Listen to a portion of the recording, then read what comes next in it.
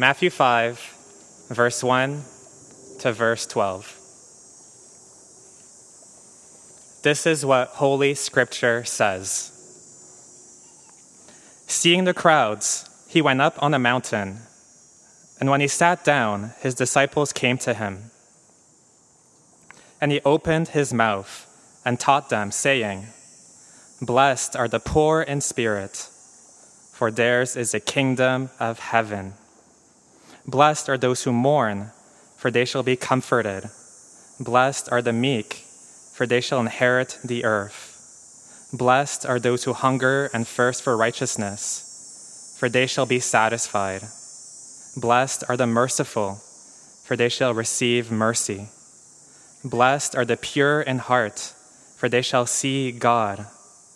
Blessed are the peacemakers, for they shall be called sons of God. Blessed are those who are persecuted for righteousness' sake, for theirs is the kingdom of heaven. Blessed are you when others revile you and persecute you and utter all kinds of evil against you falsely on my account.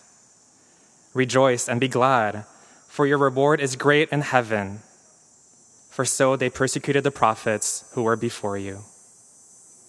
This is the word of the Lord. Thanks be to God.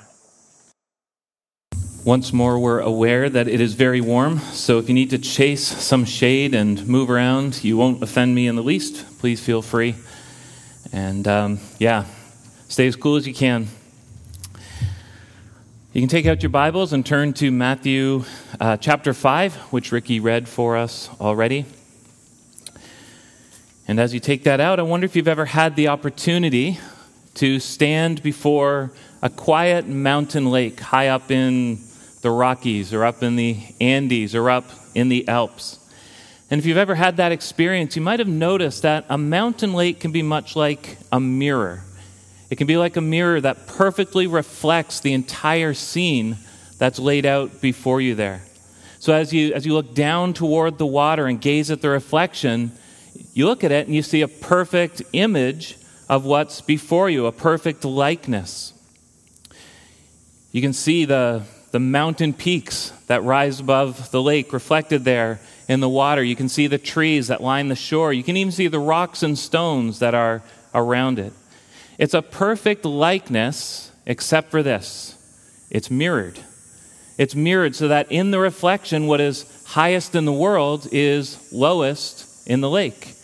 And what's lowest in the world is highest in the lake. So as you look at it, you'll see the trees that are around the shoreline. They look like they've gone deep, deep beneath the water. And the mountain peaks are deepest of all. And in that way, a mountain lake could almost be a parable for the kingdom that Jesus so often talked about. The kingdom he called the kingdom of heaven. We learn from Scripture that Jesus is the founder and he's the ruler of an upside-down kingdom. A kingdom where the last are first and the first are last. Where the strong are the weak and the weak are the strong. Where servants tower over kings and rulers kneel to wash the feet of beggars. So today I'm beginning a series of sermons over the next few weeks that will focus on what it means to be citizens of the kingdom of heaven. And our focus will be Matthew chapter 5, the first few verses, the portion we call the Beatitudes. That means the series will be framed around 8 Beatitudes, 8 qualities that mark citizens of the kingdom of heaven. And we'll see that Jesus he's inaugurated a topsy-turvy kingdom that's different from any kingdom ever devised by the mind of man. It's a reflected kingdom. Turns everything on its head. Turns on its head everything we ever thought we knew about strength and weakness, about success and failure, about greatness and obscurity. Let me ask you a question. If you had to concisely summarize the teachings of Jesus, how would you do so? If you had to take about 3.5 years of sermons and illustrations and parables and miracles and summarize it all in a single sentence, what sentence would you suggest? What was the ministry of Jesus all about? Jesus' biographers, thankfully, had to address this themselves. Here's how Matthew summarizes the entire ministry of Jesus. From that time, Jesus began to preach, saying, repent, for the kingdom of heaven is at hand. That's a summary of all that Jesus said and did. How about Mark? Here's Mark's summary. The time is fulfilled and the kingdom of God is at hand. Repent and believe in the gospel. How about Luke? Luke says, Jesus went through cities and villages proclaiming and bringing the good news of the kingdom of God. All three of them, as they summarize Jesus' ministry, all three of them speak of the kingdom, either the kingdom of heaven or the kingdom of God. Jesus used both of those interchangeably. So clearly the gospel writers believe this notion of kingdom was fundamental to understanding the ministry of Jesus. Now look at Matthew 4, verse 23. It comes immediately before the text we'll be focusing on through this series. And he, that's Jesus, went throughout all Galilee, teaching in their synagogues and proclaiming the gospel of the kingdom. And so it's in the context of Jesus proclaiming the gospel of the kingdom, we now come to Matthew 5 and verse 1. Here's what we read. Seeing the crowds, he went up on the mountain, and when he sat down, his disciples came to him, and he opened his mouth and taught them. He opened his mouth and he taught them what we call the Sermon on the Mount. I expect you've heard of the Sermon on the Mount. It's this long sermon that extends for several chapters of Matthew, and it's all about living as citizens of the kingdom of heaven. But in this series, we'll be focusing just on that first little part we call the Beatitudes. It's a strange word. We don't use it anywhere else. It's just drawn from the Latin word for blessed or blessed. So these are the eight blesseds. So in the coming weeks, we'll look at each one of them, but for today, we'll just read the first and the last of them, since both of them give us this phrase, the kingdom of heaven. So verse 2, Matthew 5, verse 2, blessed are the poor in spirit, for theirs is the kingdom of heaven. And then verse 10, the last beatitude, blessed are those who are persecuted for righteousness' sake, for theirs is the kingdom of heaven. Today we're going to see that Jesus invites you, each one of us, he invites us to receive God's ultimate blessing and become a citizen of his upside-down kingdom. Back in the 1950s, humanity entered into a great age of space exploration. I'm sure you've heard of it. The United States and the Soviet Union were battling to be the first into space and the first to the moon. And if you've been keeping an eye on the news, it seems to me that we're now entering into a second great age of space exploration, and this time it's a battle between billionaires to see who can be the first into space and the first to create something permanent, some kind of permanent outpost in space. We don't need to push our minds too hard to imagine a scenario in which one of these billionaires announces that he's establishing a new nation or a new kingdom out there in space. We can call it the kingdom of space. And so we might imagine one of them making an announcement and saying something like, you can see it, this world is falling apart. The earth is collapsing under the weight of war and epidemic and pollution. So we are going to start over. We're putting out the call now. We're putting out the call for you to join us in creating Humanity 2.0. Those who consider that invitation, they think this might be good to be part of. They'd ask questions like, well, what is this nation you're founding? What are the values of this nation, and what benefits come to the citizens of this nation, and who's invited to be part of it anyways? And maybe the most important question of all is, what would it take for me to become a citizen of this new kingdom that you're founding? And you might expect the billionaire who's founding that kingdom to say something like this: the kingdom of space will be better and greater than any nation or any civilization that humanity has ever seen. And because we're going to recreate humanity, we need to be sure we get off to a strong start. So we're going to have an application process to make sure we're inviting only the best of the best. We're interested only in the sharpest minds, only the most impressive personalities, only the most beautiful bodies, only the most accomplished individuals. We need the wise and the wealthy and the winsome and the well-to-do, so together we can fulfill our potential.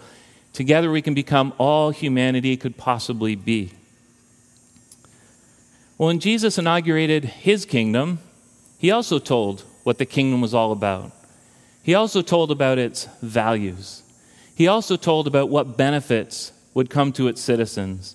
He also told what kind of citizens he was seeking. Most important of all, he told people how they could be part of it. He tells us how we can be part of it. And his kingdom, the kingdom of heaven, it's like that lake high up in the mountains where everything is inverted, where everything we thought we knew is reversed. So you have, I think, a sermon outline in front of you that's got the 5 questions and answers that we'll be using to frame the rest of our time here today. The first question is, what is the kingdom of heaven? And to answer that, we need to know that the Bible says there are ultimately 2 kingdoms to which men may belong. There's the kingdom of this world, and there's the kingdom of heaven. The kingdom of heaven is not a place. Very important to understand. The kingdom of heaven is not a place. It's a rule or a reign that has been established by Jesus Christ. So God does not call the citizens of his kingdom to leave this world. The citizens of the kingdom of heaven continue to live here among the citizens of the kingdom of this world, but they have a new citizenship. They have a new loyalty to a new king. They're no longer ultimately loyal to any nation of earth or any king of earth. Not ultimately. Their ultimate loyalty is to the kingdom of heaven and to King Jesus. Now, there's a couple of key differences between these 2 kingdoms. The first is in their beginning and their end. The kingdom of this world began at creation, and it will end the moment that Christ returns. The kingdom of heaven, it began when Christ was on earth, and it will end never. It will never end. So the clock is ticking. The clock is ticking for the kingdom of this world and for its citizens. You think about it. If the kingdom of this world is going to come to an end, and it will, its citizens will have to come to an end because they'll have no more kingdom. They'll be citizens in a kingdom that will no longer exist. But because the kingdom of heaven will carry on forever, so will its citizens, for they have citizenship in a kingdom that will have no end. So that's one difference between the 2 kingdoms. The second is in how you become a citizen. I'm sure you know that if you're born in Canada, you're basically automatically a citizen of Canada. And if you're born in this world, you're automatically a citizen of the kingdom of this world. Simple enough. But while you're automatically a citizen of the kingdom of this world, you must become a citizen of the kingdom of heaven. It's a familiar paradigm. Many of you began your lives as citizens of other nations, perhaps India or Romania or Ghana. Then you had to become citizens of the nation of Canada. We're familiar with that. In the same way, each of us must become a citizen of the kingdom of heaven, which is something we'll talk about shortly. But first, our second question. What are the values of the kingdom of heaven? You know the values, or some of the values of Canada. Citizens of Canada were expected to live out Canadian values, to be polite, to be tolerant in the best sense of that word, to adhere to the rule of law, and so on. When you become a citizen of the kingdom of heaven, you're expected to live out the values of that kingdom. And the values of the kingdom of heaven, this is exactly what the Beatitudes are all about. It's exactly what they describe. So, citizens of the kingdom of heaven, they value humility or poverty of spirit. They value mourning over sin and sinfulness. They value meekness before others. They value holiness and righteousness. They value mercy.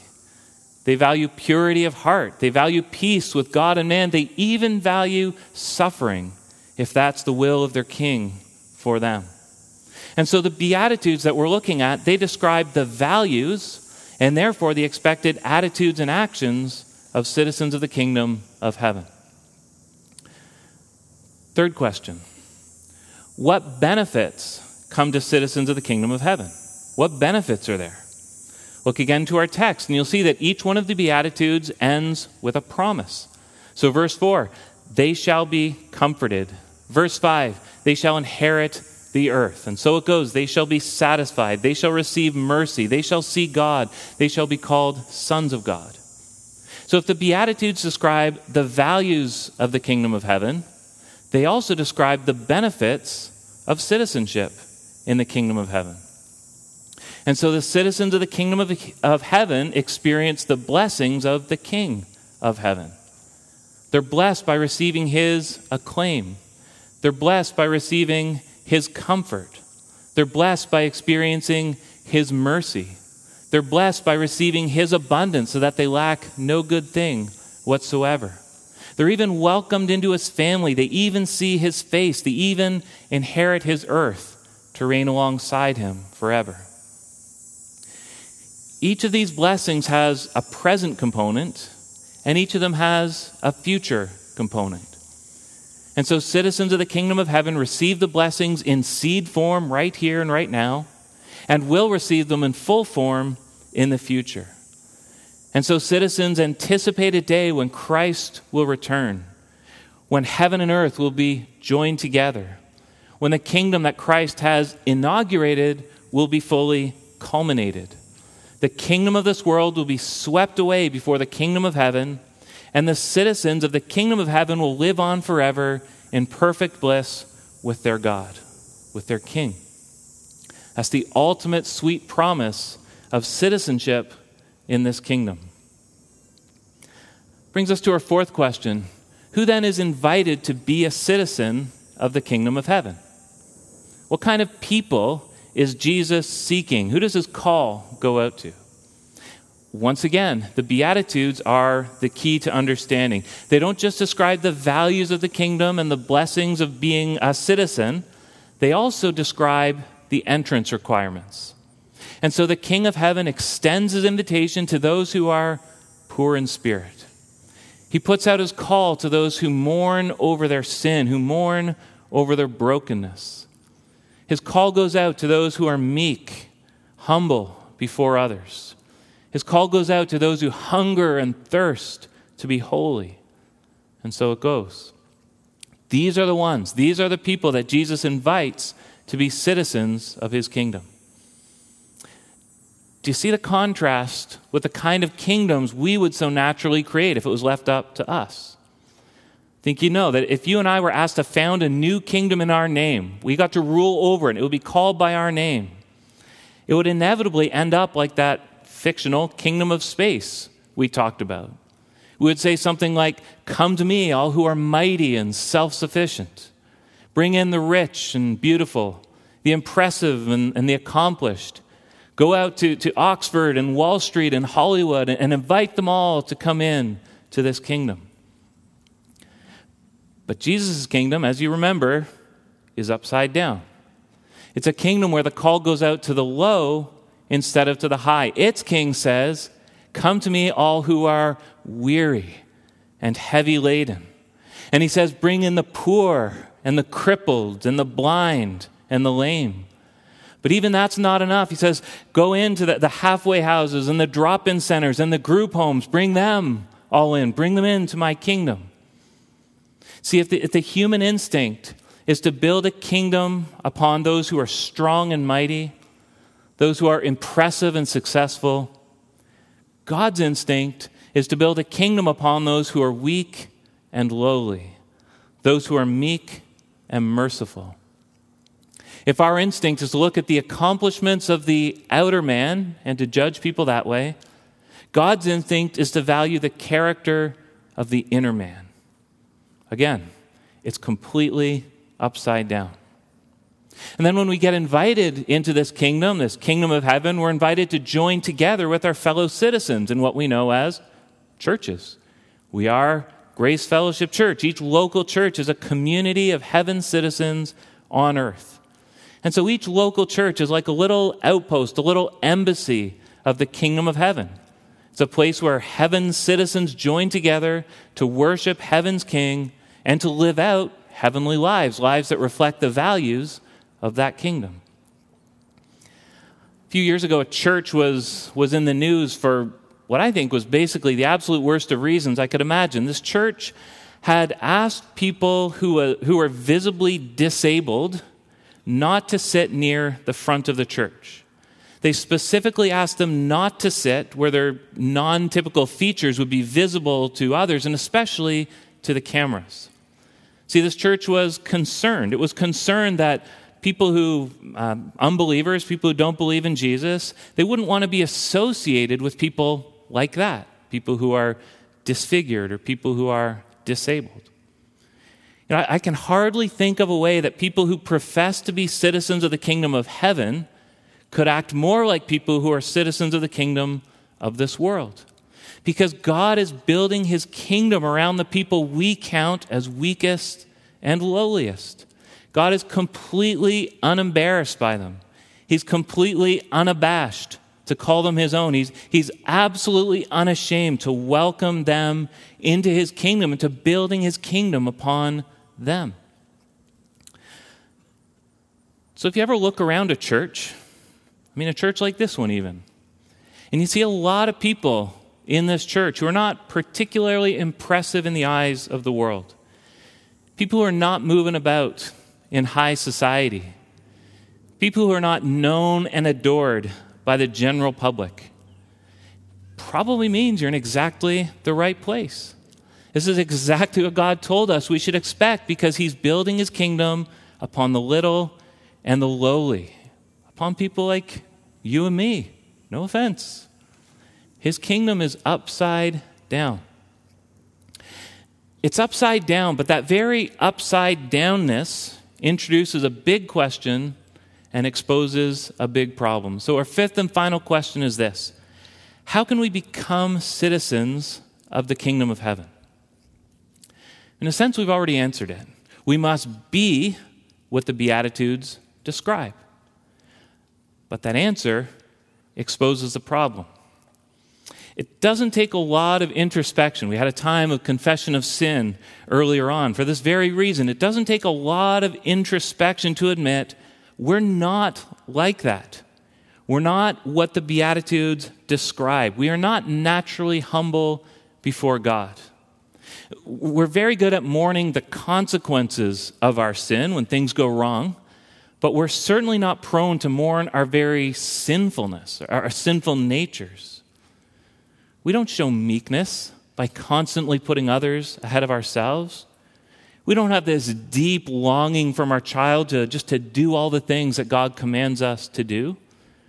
We don't always extend mercy to others. We aren't naturally pure in heart.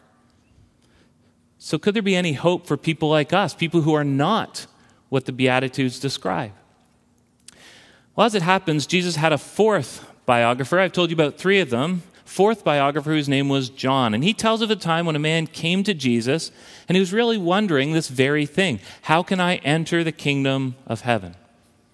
Here's what Jesus told him. Jesus said, "Truly, truly, I say to you, unless one is born again, he cannot see the kingdom of God." You need to be born again. So we've said before, if the surefire way to become a citizen of the nation of Canada is to be born here, the way to become a citizen of the kingdom of heaven is to be born again.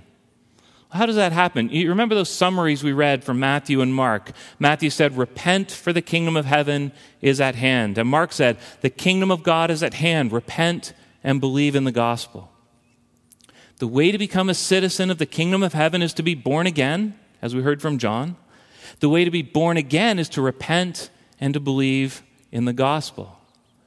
To repent is just to make the conscious decision to change your entire direction, your entire way of thinking, your entire way of living. That's to repent. And to believe is simply to trust. So to repent and believe is most essentially to stop trusting in yourself and to instead trust in God. To repent and believe is to give up any hope of making yourself worthy of citizenship in the kingdom of heaven and to instead just cry out to God in helplessness. God responds to our cries of helplessness like a mother responds to her baby's cries of hunger. There is good news for the helpless baby. Mom will feed you. There is good news for the helpless seeker, the helpless wanderer. God will save you. The word gospel simply means good news. And the good news is that what we need, God provides. What we cannot do for ourselves, God does for us. But how? A principle at the very heart of the Christian faith is the principle of substitution. It's all over your Bible. What if, since we can't be and since we can't perfectly do what the Beatitudes demand, what if someone could be them and someone could do them on our behalf? What if someone could perfectly fulfill them and then substitute his success in place of our failure? What if? Well, consider this. Jesus was poor in spirit. He was so humble that even though he was God, he was obedient to the point of death, even death on a cross. Jesus mourned. He was the man of sorrows and acquainted with grief. Jesus was meek. He said he is gentle and lowly in heart. Jesus hungered and thirsted after righteousness to so great a degree, he said, "My food is to do the will of him who sent me." He was merciful. He's the one who said, "Come to me, all who labor and are heavy laden, and I will give you rest." He was pure in heart. He was holy, innocent, unstained. He was a peacemaker. He was wonderful counselor, mighty God, everlasting Father, Prince of Peace. And as for suffering, he was smitten by God and afflicted, pierced for our transgressions and crushed for our iniquities. So you see, if the Beatitudes ought to describe us, they actually describe Jesus. Jesus Christ came to this earth to perfectly exemplify, to perfectly live out these kingdom values. And he did it all on our behalf. He did it so he could do for us what we could not do for ourselves. And because he did that, he received God's blessing. He received God's favor. God said, "This is my beloved Son with whom I am well pleased." To be blessed is to have God's approval. You see it all over the Beatitudes. Blessed. To be blessed is to have God's approval. It's to know the warm smile of God. The ones who repent and believe in the good news, they have the smile of God. They're blessed. They're blessed by God by being given as a gift the favor, the approval that Jesus Christ earned. So when we repent and believe, we're born again to become citizens of his kingdom of heaven. And with our citizenship, we gain all the benefits of what Christ accomplished. All that is his is given to us by that principle of substitution. His poverty of spirit, his sorrow over sin, his meekness, his righteousness, his approval, his favor, his life, even his kingdom and his reign. It's all given to us. It all becomes ours. So my friends, do you see what Jesus Christ has done for us? He has succeeded where we have failed. He fulfilled the law where we violated it. He's pleased God where we displeased God. And if we put our faith in him, all of his goodness is substituted for all of our badness, all his strength for our weakness, his triumph for our condemnation, his victory for our failure. So have you repented? Have you believed? Have you been born again to become a citizen of the kingdom of heaven? I'm just going to briefly present you now with two different visions for humanity. One that's consistent with the kingdom of this world and one that's consistent with the kingdom of heaven. This is wrapping it up, showing it all to you in a picture. Let's imagine now that our billionaire is ready to blast off to begin his kingdom of space. And so he's brought to himself the cream of the human crop, all of them to accompany him. And now together they're just parading their way to that great ship that will take them off into space where they'll found their new nation. And so, of course, as this parade passes by, at the head of it all was the billionaire himself, sitting tall and proud in this open-roofed limousine. As he goes by, the crowds are crying out their praise to this champion among men. Behind him come a whole host of winners of the Nobel Prize, each of them holding his little medal. Behind them walk the founders of the world's great corporations. They're carrying huge stacks of their money. Next are kings and queens, rulers of the earth, holding the scepters of their power, and then athletes clutching their trophies, and musicians displaying their awards, and actors holding their Oscars and Emmys. This is a parade of the powerful and beautiful, of the wealthy and accomplished, of the influential and the formidable. And of course, the crowds stand and applaud as these great people parade by. And soon enough, they rise to the stars to found their new nation. But what they don't know is that even this kingdom will come to an end. For even though it may be a kingdom beyond the bounds of this earth, it's still a kingdom within this world. And so their medals and their scepters and their money and their trophies and everything else they cling to, everything else they count as a credential will rust and decay and turn to dust. Let's watch a second march. Let's watch now as the citizens of the kingdom of heaven pass by. At the head of them all come the humble, the ones who can barely lift their faces but can say only, God, be merciful to me, a sinner. Their hands are empty. Next come people whose eyes are red with mourning their sin and their sinfulness. They too have empty hands. Some of them limp by on crutches. Some of them roll by in wheelchairs. Behind them are the ones who are meek, the ones who have waged a lifelong battle to become holy.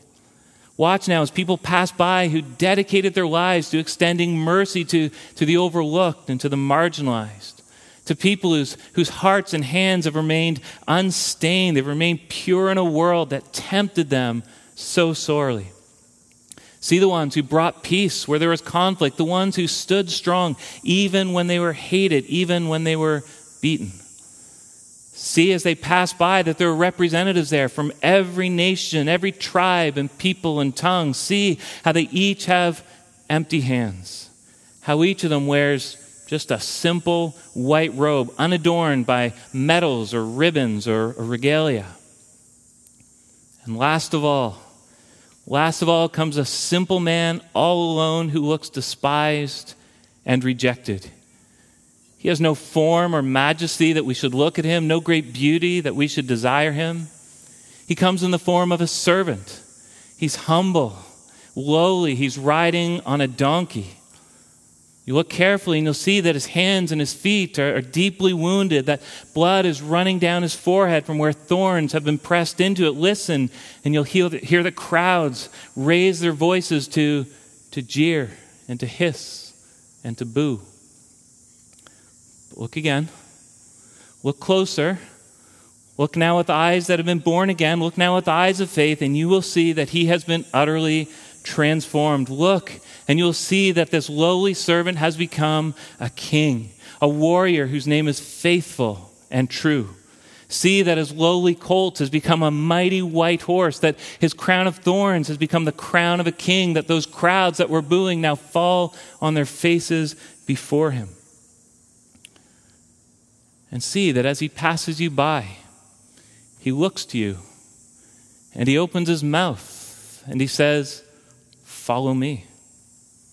And so, my friend, hear and obey. Repent and believe. Be born again and receive your citizenship. Take up your place in his march and follow him into his kingdom of heaven. His kingdom that has now begun, but which will never, ever end. Amen. Let me pray. Father, we thank you that by your Son you invite us into the kingdom of heaven. Father, it's our prayer that there would not be one who leaves here today without taking up your gracious offer of citizenship in the kingdom of heaven. So please, Lord, let each one who can hear these words repent and believe and be born again into this great kingdom. It's in Christ's name that we pray. Amen. Amen. And as the band comes, we are going to sing about that kingdom and about its king.